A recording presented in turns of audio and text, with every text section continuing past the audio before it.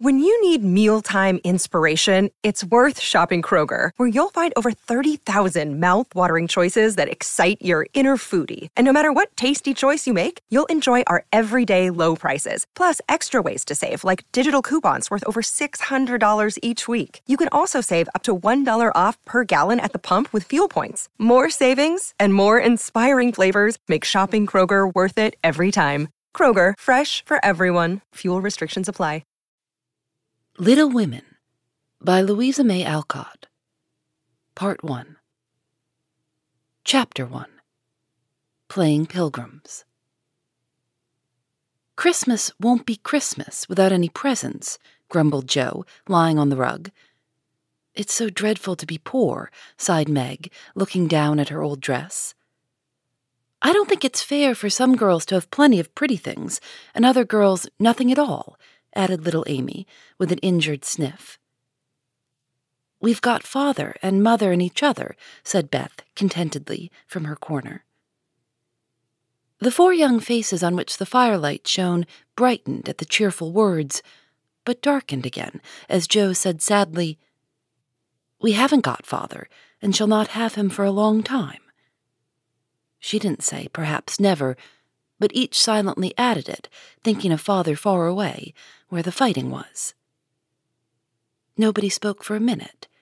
Then Meg said in an altered tone, "You know the reason Mother proposed not having any presents this Christmas was because it is going to be a hard winter for everyone.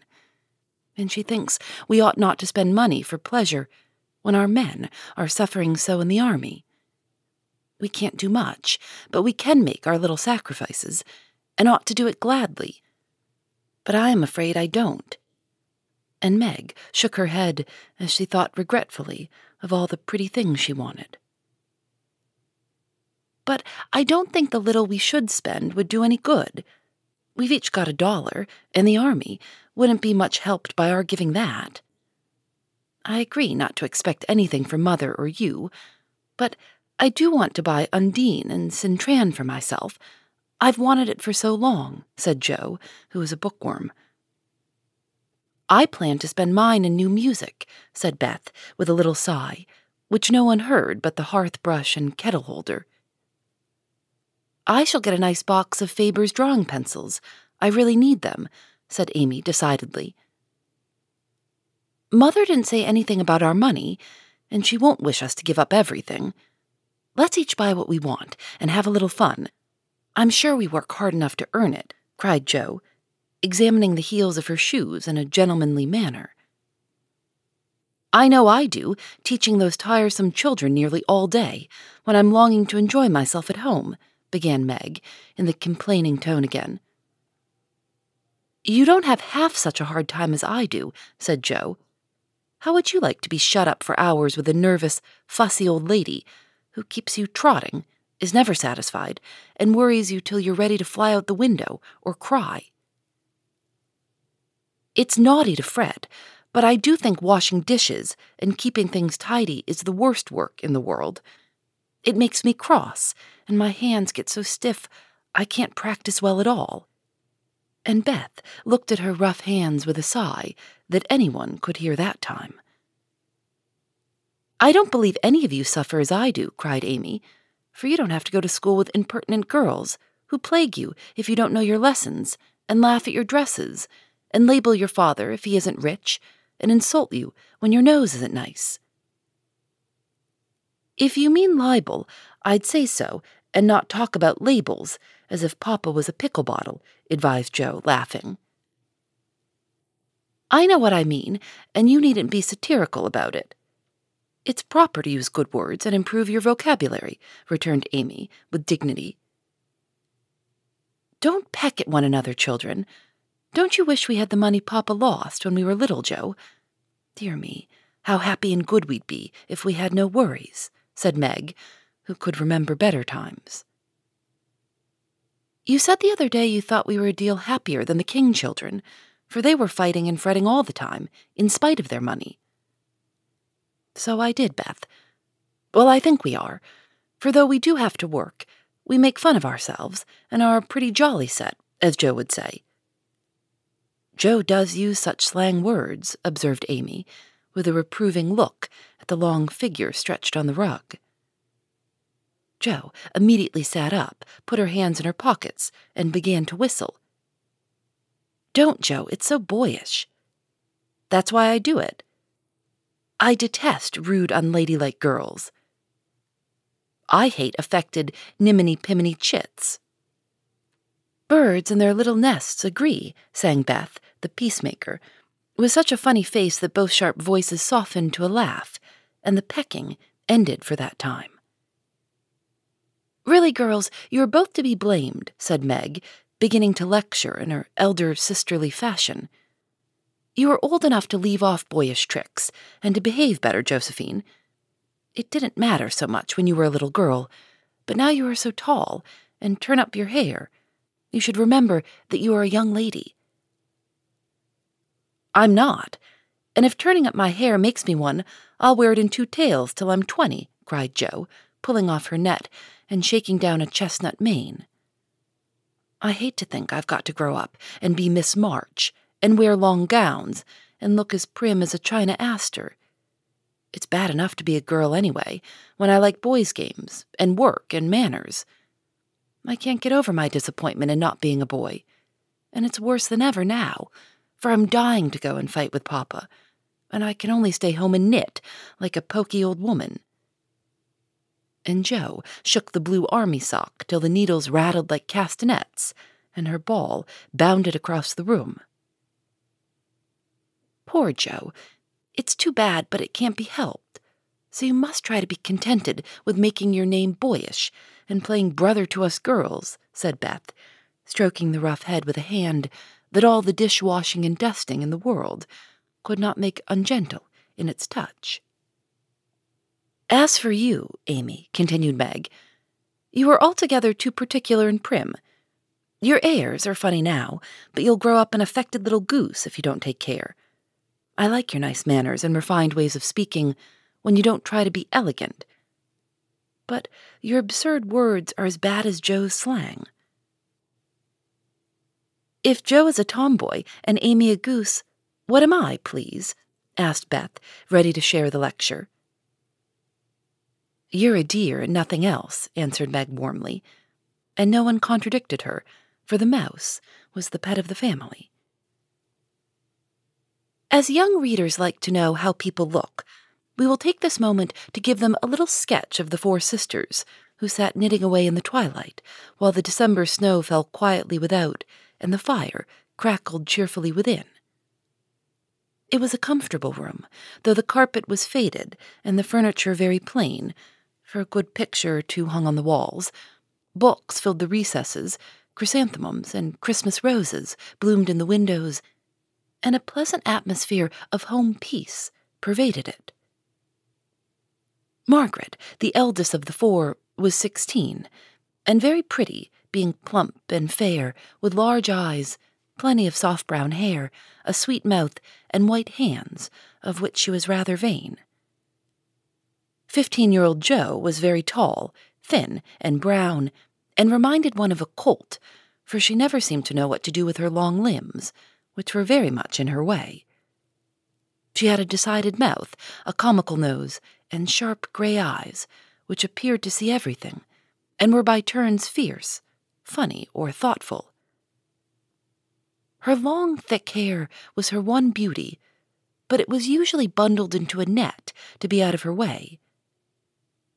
Round shoulders had Jo, big hands and feet, a flyaway look to her clothes, and the uncomfortable appearance of a girl who was rapidly shooting up into a woman and didn't like it. Elizabeth, or Beth, as everyone called her, was a rosy, smooth-haired, bright-eyed girl of 13, with a shy manner, a timid voice, and a peaceful expression which was seldom disturbed. Her father called her Little Miss Tranquillity, and the name suited her excellently, for she seemed to live in a happy world of her own, only venturing out to meet the few whom she trusted and loved. Amy, though the youngest, was a most important person, in her own opinion at least. A regular snow maiden, with blue eyes and yellow hair curling on her shoulders, pale and slender, and always carrying herself like a young lady, mindful of her manners. What the characters of the four sisters were, we will leave to be found out. The clock struck 6, and having swept up the hearth, Beth put a pair of slippers down to warm. Somehow, the sight of the old shoes had a good effect upon the girls, for Mother was coming, and everyone brightened to welcome her. Meg stopped lecturing and lighted the lamp. Amy got out of the easy chair without being asked, and Jo forgot how tired she was as she sat up to hold the slippers nearer to the blaze. "They are quite worn out. Marmee must have a new pair." "I thought I'd get her some with my dollar," said Beth. "No, I shall," cried Amy. "I'm the oldest," began Meg, but Jo cut in with a decided, "I'm the man of the family now Papa is away, and I shall provide the slippers, for he told me to take special care of Mother while he was gone." "I'll tell you what we'll do," said Beth. "Let's each get her something for Christmas, and not get anything for ourselves." "That's like you, dear. What will we get?" exclaimed Jo. Everyone thought soberly for a minute. Then Meg announced, as if the idea was suggested by the sight of her own pretty hands, "I shall give her a nice pair of gloves." "Army shoes, best to be had," cried Jo. "Some handkerchiefs, all hemmed," said Beth. "I'll get a little bottle of cologne. She likes it, and it won't cost much, so I'll have some left to buy my pencils," added Amy. "How will we give the things?" asked Meg. "Put them on the table, and bring her in and see her open the bundles. Don't you remember how we used to do on our birthdays?" answered Jo. "I used to be so frightened when it was my turn to sit in the chair with the crown on and see you all come marching round to give the presents with a kiss. I liked the things and the kisses, but it was dreadful to have you sit looking at me while I opened the bundles," said Beth, who was toasting her face and the bread for tea at the same time. "Let Marmee think we are getting things for ourselves, and then surprise her. We must go shopping tomorrow afternoon, Meg. There is so much to do about the play for Christmas night," said Jo, marching up and down, with her hands behind her back and her nose in the air. "I don't mean to act any more after this time. I'm getting too old for such things," observed Meg, who was as much a child as ever about dressing up frolics.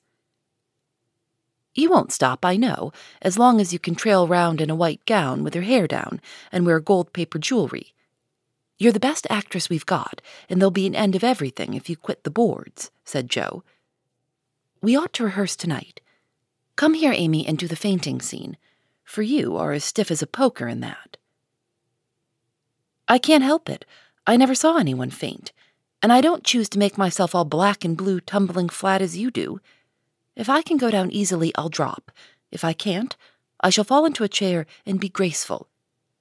"I don't care if Hugo does come at me with a pistol," returned Amy, who was not gifted with dramatic power, but was chosen because she was small enough to be borne out shrieking by the villain of the piece. "Do it this way. Clasp your hands so and stagger across the room, crying frantically, 'Roderigo, save me, save me.'" And away went Jo with a melodramatic scream, which was truly thrilling. Amy followed, but she poked her hands out stiffly before her and jerked herself along as if she went by machinery, and her "ow" was more suggestive of pins being run into her than of fear and anguish. Jo gave a despairing groan, and Meg laughed outright, while Beth let her bread burn as she watched the fun with interest. "It's no use. Do the best you can when the time comes, and if the audience laughs, don't blame me. Come on, Meg." Then things went smoothly, for Don Pedro defied the world in a speech of 2 pages without a single break. Haggart, the witch, chanted an awful incantation over her kettleful of simmering toads with weird effect. Roderigo rent his chains asunder manfully, and Hugo died in agonies of remorse and arsenic with a wild "ha, ha." "It's the best we've had yet," said Meg, as the dead villain sat up and rubbed his elbows. "I don't see how you can write and act such splendid things, Joe. You're a regular Shakespeare," exclaimed Beth, who firmly believed that her sisters were gifted with wonderful genius in all things. "Not quite," replied Joe modestly. "I do think The Witch's Curse, an operatic tragedy, is rather a nice thing. But I'd like to try Macbeth, if we only had a trap door for Banquo. I always wanted to do the killing part." "Is that a dagger that I see before me?" muttered Joe, rolling her eyes and clutching at the air as she had seen a famous tragedian do. "No, it's the toasting fork, with Mother's shoe on it instead of the bread." "Beth stage-struck," cried Meg, and the rehearsal ended in a general burst of laughter. "Glad to find you so merry, my girls," said a cheery voice at the door, and actors and audience turned to welcome a tall, motherly lady with a can-I-help-you look about her which was truly delightful. She was not elegantly dressed, but a noble-looking woman, and the girls thought the grey cloak and unfashionable bonnet covered the most splendid mother in the world. "Well, dearies, how have you got on today? There was so much to do getting the boxes ready to go tomorrow that I didn't come home to dinner. Has anyone called Beth? How is your cold, Meg? Joe, you look tired to death. Come and kiss me, baby." While making these maternal inquiries, Mrs. March got her wet things off, her warm slippers on, and sitting down in the easy chair, drew Amy to her lap, preparing to enjoy the happiest hour of her busy day. The girls flew about trying to make things comfortable, each in her own way. Meg arranged the tea table. Joe brought wood and set chairs, dropping, overturning, and clattering everything she touched. Beth trotted to and fro between parlor kitchen, quiet and busy, while Amy gave directions to everyone as she sat with her hands folded. As they gathered about the table, Mrs. March said, with a particularly happy face, "I've got a treat for you after supper." A quick, bright smile went round like a streak of sunshine. Beth clapped her hands, regardless of the biscuit she held, and Joe tossed up her napkin, crying, "A letter! A letter! 3 cheers for Father!" "Yes, a nice long letter. He is well, and thinks he shall get through the cold season better than we feared. He sends all sorts of loving wishes for Christmas, and an especial message to you girls," said Mrs. March, patting her pocket as if she had got a treasure there. "Hurry and get done. Don't stop to quirk your little finger and simper over your plate, Amy," cried Joe, choking on her tea and dropping her bread, butter side down, on the carpet in her haste to get at the treat. Beth ate no more, but crept away to sit in her shadowy corner and brood over the delight to come till the others were ready. "I think it was so splendid in Father to go as chaplain when he was too old to be drafted and not strong enough for a soldier," said Meg warmly. "Don't I wish I could go as a drummer, a Vivan, what's its name? Or a nurse so I could be near him and help him," exclaimed Joe with a groan. "It must be very disagreeable to sleep in a tent and eat all sorts of bad-tasting things and drink out of a tin mug," sighed Amy. "When will he come home, Marmee?" asked Beth, with a little quiver in her voice. "Not for many months, dear, unless he is sick. He will stay and do his work faithfully as long as he can, and we won't ask for him," sighed Amy. "When will he come home, Marmee?" asked Beth, with a little quiver in her voice. "Not for many months, dear, unless he is sick. He will stay and do his work faithfully as long as he can, and we won't ask for him back a minute sooner than he can be spared. Now come and hear the letter."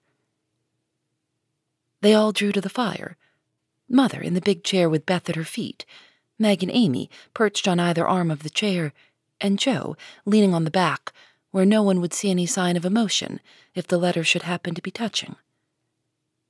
Very few letters were written in those hard times that were not touching, especially those which fathers sent home. In this one, little was said of the hardships endured, the dangers faced, or the homesickness conquered. It was a cheerful, hopeful letter, full of lively descriptions of camp life, marches, and military news, and only at the end did the writer's heart overflow with fatherly love and longing for the little girls at home. Give them all of my dear love and a kiss. Tell them I think of them by day, pray for them by night, and find my best comfort in their affection at all times. A year seems very long to wait before I see them, but remind them that while we wait, we may all work, so that these hard days need not be wasted. I know they will remember all I said to them, that they will be loving children to you, will do their duty faithfully, fight their bosom enemies bravely, and conquer themselves so beautifully that when I come back to them, I may be fonder and prouder than ever of my little women. Everybody sniffed when they came to that part. Jo wasn't ashamed of the great tear that dropped off the end of her nose, and Amy never minded the rumpling of her curls as she hid her face on her mother's shoulder and sobbed out, "I am a selfish girl, but I'll truly try to be better so he mayn't be disappointed in me by and by." "We all will," cried Meg. "I think too much of my looks and hate to work, but won't any more if I can help it. I'll try and be what he loves to call me, a little woman, and not be rough and wild, but do my duty here instead of wanting to be somewhere else," said Jo, thinking that keeping her temper at home was a much harder task than facing a rebel or two down south. Beth said nothing, but wiped away her tears with the blue army sock, and began to knit with all her might, losing no time in doing the duty that lay nearest her, while she resolved in her quiet little soul to be all that father hoped to find her when the year brought round the happy coming home. Mrs. March broke the silence that followed Jo's words by saying in her cheery voice, "Do you remember how you used to play Pilgrim's Progress when you were little things? Nothing delighted you more than to have me tie my piece bags on your backs for burdens, give you hats and sticks and rolls of paper, and let you travel through the house from the cellar, which was the city of destruction, up to the housetop, where you had all the lovely things you could collect to make a celestial city. What fun it was, especially going by the lions, fighting Apollyon, and passing through the valley where the hobgoblins were," said Jo. "I liked the place where the bundles fell off and tumbled downstairs," said Meg. "I don't remember much about it, except that I was afraid of the cellar and the dark entry, and always liked the cake and milk we had up at the top. If I wasn't too old for such things, I'd rather like to play it over again," said Amy, who began to talk of renouncing childish things at the mature age of 12. "We never are too old for this, my dear, because it is a play we are playing all the time in one way or another. Our burdens are here, our road is before us, and the longing for goodness and happiness is the guide that leads us through many troubles and mistakes to the peace which is a true celestial city. Now, my little pilgrims, suppose you begin again, not in play, but in earnest, and see how far on you can get before father comes home." "Really, Mother? Where are our bundles?" asked Amy, who was a very literal young lady. "Each of you told what your burden was just now, except Beth. I rather think she hasn't got any," said her mother. "Yes, I have. Mine is dishes and dusters and envying girls with nice pianos, and being afraid of people." Beth's bundle was such a funny one that everybody wanted to laugh, but nobody did, for it would have hurt her feelings very much. "Let us do it," said Meg thoughtfully. "It is only another name for trying to be good, and the story may help us, for though we want to be good, it's hard work and we forget, and don't do our best. We were in the Slough of Despond tonight, and Mother came and pulled us out as Help did in the book. We ought to have our role of directions like Christian. What shall we do about that?" asked Jo, delighted with the fancy which lent a little romance to the very dull task of doing her duty. "Look under your pillows Christmas morning, and you will find your guidebook," replied Mrs. March. They talked over the new plan, while old Hannah cleared the table. Then out came the 4 little work baskets, and the needles flew as the girls made sheets for Aunt March. It was uninteresting sewing, but tonight no one grumbled. They adopted Joe's plan of dividing the long seams into 4 parts and calling the quarters Europe, Asia, Africa, and America, and in that way got on capitually, especially when they talked about the different countries as they stitched their way through them. At 9, they stopped work and sang, as usual, before they went to bed. No one but Beth could get much music out of the old piano, but she had a way of softly touching the yellow keys and making a pleasant accompaniment to the simple songs they sang. Meg had a voice like a flute, and she and her mother led the little choir.